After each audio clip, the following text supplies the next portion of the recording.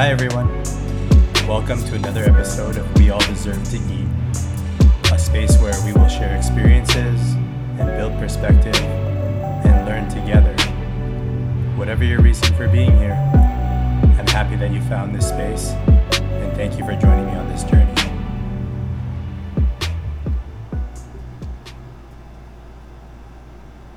Well, I hope that you're all having a great week. Thank you again for being here and joining me again for another episode of We All Deserve to Eat. My name is Neil.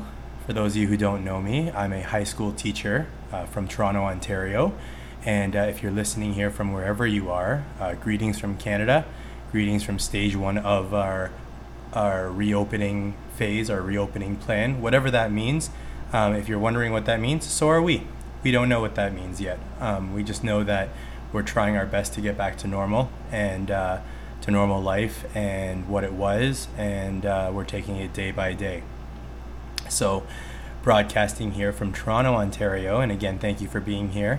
This is episode 4, and today we're going to talk a lot about collaboration, the idea of a team, what separates it from a group, and the stages of a team we're going to focus on today. And in connection from last week, where we finished off our ideas and experiences that had to do with conflict resolution, both internal and external.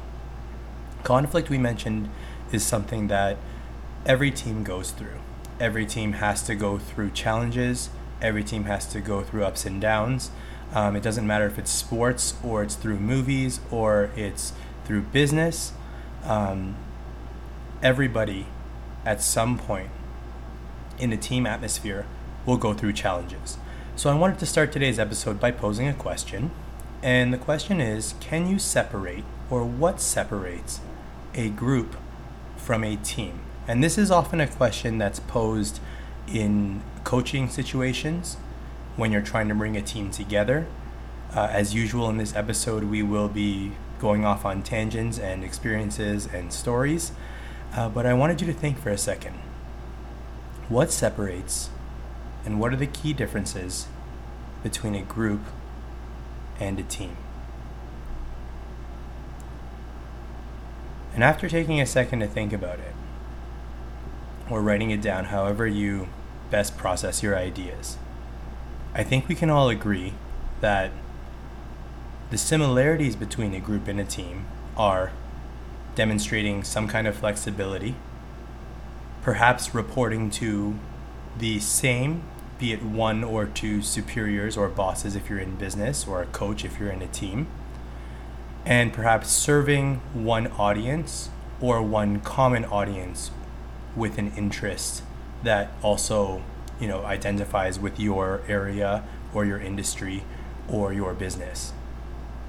But I think that overall, the one characteristic, and I've said this to my teams before, is the one characteristic, and there are many, I've only listing 4, and there are many, but the one characteristic is sharing one aim and understanding that the cause is greater than the individual. And where we see this best demonstrated, I feel, is, in my experiences anyway, when you have at any level, amateur or professional sport, players that represent their country in a national program.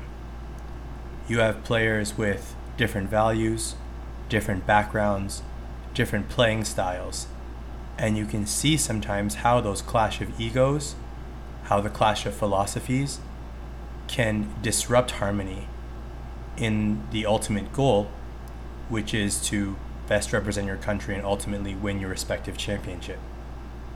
And we see that a lot. Players that are notably the leaders, the go-to players, the superstars of their respective club teams or their contract teams, sometimes have to take on a second, third, fourth position in their respective position because it's for the greater good. And we see that with Team Canada in hockey, to be stereotypical. We see that in Team USA with basketball. We see that almost across the board, and especially with Euro going on right now, you see all of these players who represent their countries and perhaps have to take on different roles than what they're normally used to. And what's going to separate a group of individuals with the same jersey versus a team is that understanding that at the end of the day, you have a role to play in achieving a goal that is bigger than your individual need. So in saying that, there's no question that in a team, you have commitment to the goal. Once you establish that common cause, there should be very little to no doubt. And we mentioned this in conflict resolution about a group being unanimous in their decisions. Everybody being on the same page. And I think that it's important to remember that in a team, to get to that point where you can perform as one unit, there are stages that you have to go through. Some of these stages are more pivotal than others, and some of them end up making or breaking a team. And we're going to go through different scenarios, through the different stages of a team, and I'll draw on some philosophies and some examples that I've studied, I've learned, and I've often questioned even out of frustration, and then got my answers to them, 3 movies later, or 1 chapter later, or 1 week later, whatever it may be. But in terms of stages of a team, now people will categorize certain characteristics in certain categories differently.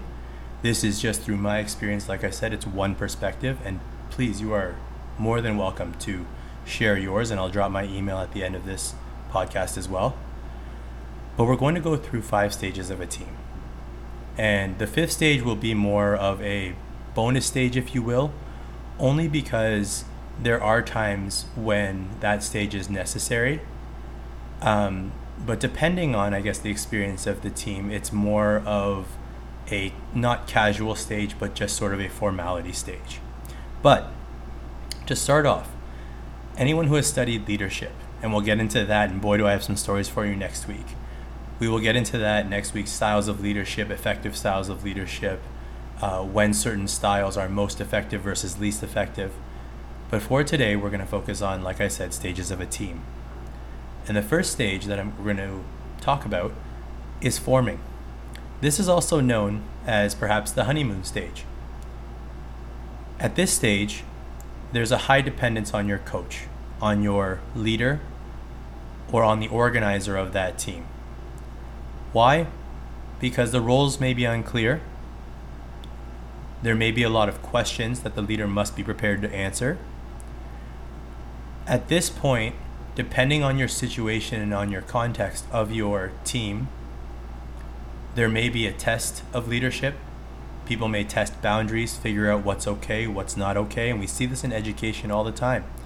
Students sometimes will test boundaries to see what they can get away with and what they can't, what the teacher just won't tolerate. And different teachers have different philosophies on what they will tolerate. For example, depending on the situation, for example, science teachers, I completely understand why food is not allowed in a science lab classroom. I happen to teach business and law. So as long as I am clear on the rules that I will not pick up after my class, and that I am not their, maid or butler, or, they're essentially their caregiver, that they are to clean up after themselves.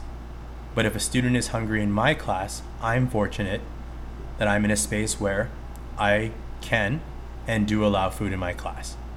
But again, members of the team may test the philosophies, the tolerance of the leader, and see where the boundaries are. This is where it's established. Now, in the forming stage as well, there could be differing opinions on how things should be done.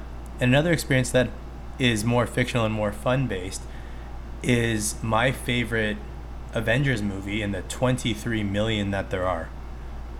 But besides Endgame and Infinity War, and where everything comes to a head, if you will, one of my favorite movies, and I can't believe I'm saying this because I'm just going to say it, he's my least favorite Avenger. I don't want to offend anybody, okay? It's just something I also give my US friends a fun razzing about and roast them a little bit just because my least favorite Avenger is Captain America. There, I said it. Whatever. Okay, deal with it. Okay, don't at me here. There, it's a safe space. Okay. But my favorite Avengers movie, aside from the actual Avengers series with the four main ones, is Civil War. And the reason is I used to get frustrated and wonder and question out loud, how do all of these superheroes, with their own respective responsibilities to their own land or to their own people, with all of their different philosophies for how they keep the world safe, how is there not a clash of ego? How is there not more fighting between them on how things should be done? Because you have such an array of personalities, a vast array of experiences of how things should be done. And people, like all the Avengers, have been successful in their endeavors. How is there not more arguing? How is there not more conflict in this team? It is a dream team, but how is there not more? And that brings me to, why that is my favorite movie. But the second stage where it does come to a head, and that is the storming stage. This is where team members tend to vie for position. Aside from perhaps in a sports situation or a business situation where there is a designated leader, you may vie for that leadership role. Your clarity of purpose will tend to increase. Your role will be more defined. And whether or not you agree with that role and to take it on for the greater cause, that's on the individual. The team at this point, their focus of their goal will be tested. At this point, truly the egos will take to the forefront or tend to take to the forefront and have to be tamed and put in check in order for the overall focus and the overall big goal for it not to be lost. Okay? And in order to do this, compromises, just like any relationship, any environment you try to set up with multiple personalities and multiple experiences, there has to be a degree of compromise. Gone are the days of the Socratic method. You can even see it now. There are certain situations, of course, where an executive decision, rules are established, methods are put in place for a reason. However, the days of simply dictating information, those are gone. Those are gone. And you can see it in any team now, and you can talk about the generational gap and, this generation this and this generation that. This is the reality. There are more of them than us. And I don't want to speak like I'm pivoting one generation against the next. It's on our generation to become adaptable to that. We are the ones with more life experience. We are the ones with the knowledge to pass on. We are the ones who have to then tame that passion, tame that creativity, tame those ideas, and hone them to remain focused again when there is a common goal in mind. Whether that's a classroom, whether that's an office, whether that's in an arena, wherever it is, a leader and a true team will go through this stage, but it will require compromise on all levels. At this point as well, little cliques in the teams, little factions, people become closer with one another because of common interests or common mindsets may form. It's important that overall, even if there are common interests shared, like I've been saying, and I will continue to say throughout this entire podcast, it must remain focused on the goal. For the team not to crumble, they must remain focused on their vision and their overall long-term goal. Now, once you've made it through that stage can tend to make or break a team. And it's really on the leader to demonstrate poise and composure, and really understand that the coach or the leader is there for the well-being of the team, and also that they are focused on the greater cause. And if you make it through that stage, you will hit the stage of what's called norming. And at this point, agreement and consensus is pretty high among the team. Everybody has accepted their roles and responsibilities, and more importantly, they're clear. Your role on the team is clear. You know exactly what you have to handle individually in order for this goal to be achieved. And finally, big group decisions tend to be made by, again, a unanimous decision, unless it is one of those executive decisions. If it is a decision that affects the entire group, usually consensus is reached among those members. Okay? Now, at this point as well, the commitment to the goal and the team unity is evident. You are not a group working for the same company. You are not a group of individuals with the same jersey on. You are a team. You know each other on a personal level to a degree, but more importantly, your cohesion and your cohesiveness is on the same level on a professional level. And you buy into your leader's philosophy and methods, given all the stages that you've gone through and all the challenges that you've endured throughout this process. And finally, whether it's the Olympics, whether it's the day that you present in front of the board, whether it's your interview day, whether it's your evaluation day for teaching, your team has to perform. And I know sometimes teaching is more individual, and you might say, well, how do you do that? Your team is your classroom. If your kids have your respect, they will have your back on evaluation day. And I get fired up thinking about that because I remember how great and how fortunate I was to have such amazing grade 12 classes. And in my first evaluation year, my first year of teaching, it could not have gone better. My grade 12s understood what was happening. They were not new to teaching evaluations, but at the same time, they helped me in a sense where they were already locked in and engaged, but just knowing that it was the evaluation day, it's almost like when a stand-up comedian does a show and perhaps a lot of friends and family are there, and they'll say, you've heard jokes, definitely you'll have heard these jokes before. So the new jokes I hope you laugh at, but the jokes that you've heard before, please laugh harder because this is being taped. And it's just a fun, common way. What I'm connecting to that is my class was just a little bit extra in their enthusiasm and a little bit, overly locked in what they would normally be, even though they are locked in and engaged and participative and discussive. And it was just nice to know that on that day, that was something I did not have to worry about. In other situations, the performing day is the team shows up. They perform. They are working in cohesion. And at this point, whether it's coaching a team or whether it's giving a presentation, there's not a whole lot of instruction going on at this point. Coaching is done now.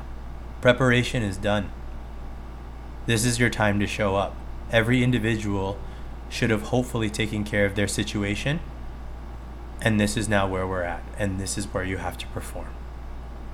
And finally, like I said, like any team, whether it's a national team, whether it's a business team that comes together for a certain client, whether it's a classroom that stays together from September to June or August till May, or even by semester, September to December, September to January, and then February till June or January till May, whatever have you, eventually the team hits the adjourning stage. And usually for the best, with all of these new skills and all of these new experiences, the group breaks up for the best. There would be a natural feeling of insecurity, of concern, of wonder of where to go next. And it's a recognition of where the team can grow, vulnerabilities in the team, sensitivities in your own personal growth.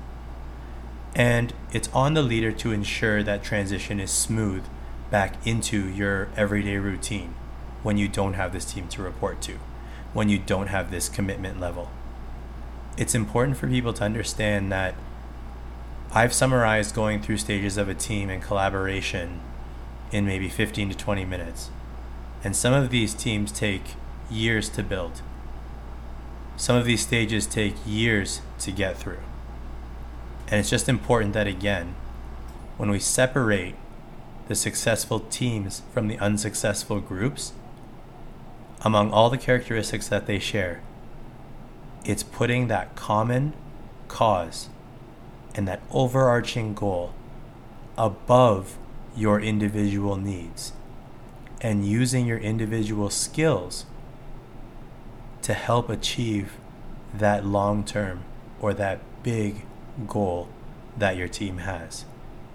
All the skills you develop over the years, all the experiences that shape your perspective, they don't fail you in the times when you need to perform. But if those skills are not honed and are not channeled and are not harnessed into an effective channel and an effective outlet for you to be able to showcase those skills, then all you are is a mishmash of talent and potential. It's on you to ensure that you can properly utilize those skills when it comes to a team environment and when it comes to achieving a common goal that is going to better the people around you and is going to better people in your direct environment and in your future. So in saying that, I wanted to thank you very, very much for joining me again. Next week will be episode 5, and we will talk about personal and professional relationships, the separation of them, and dealing with change.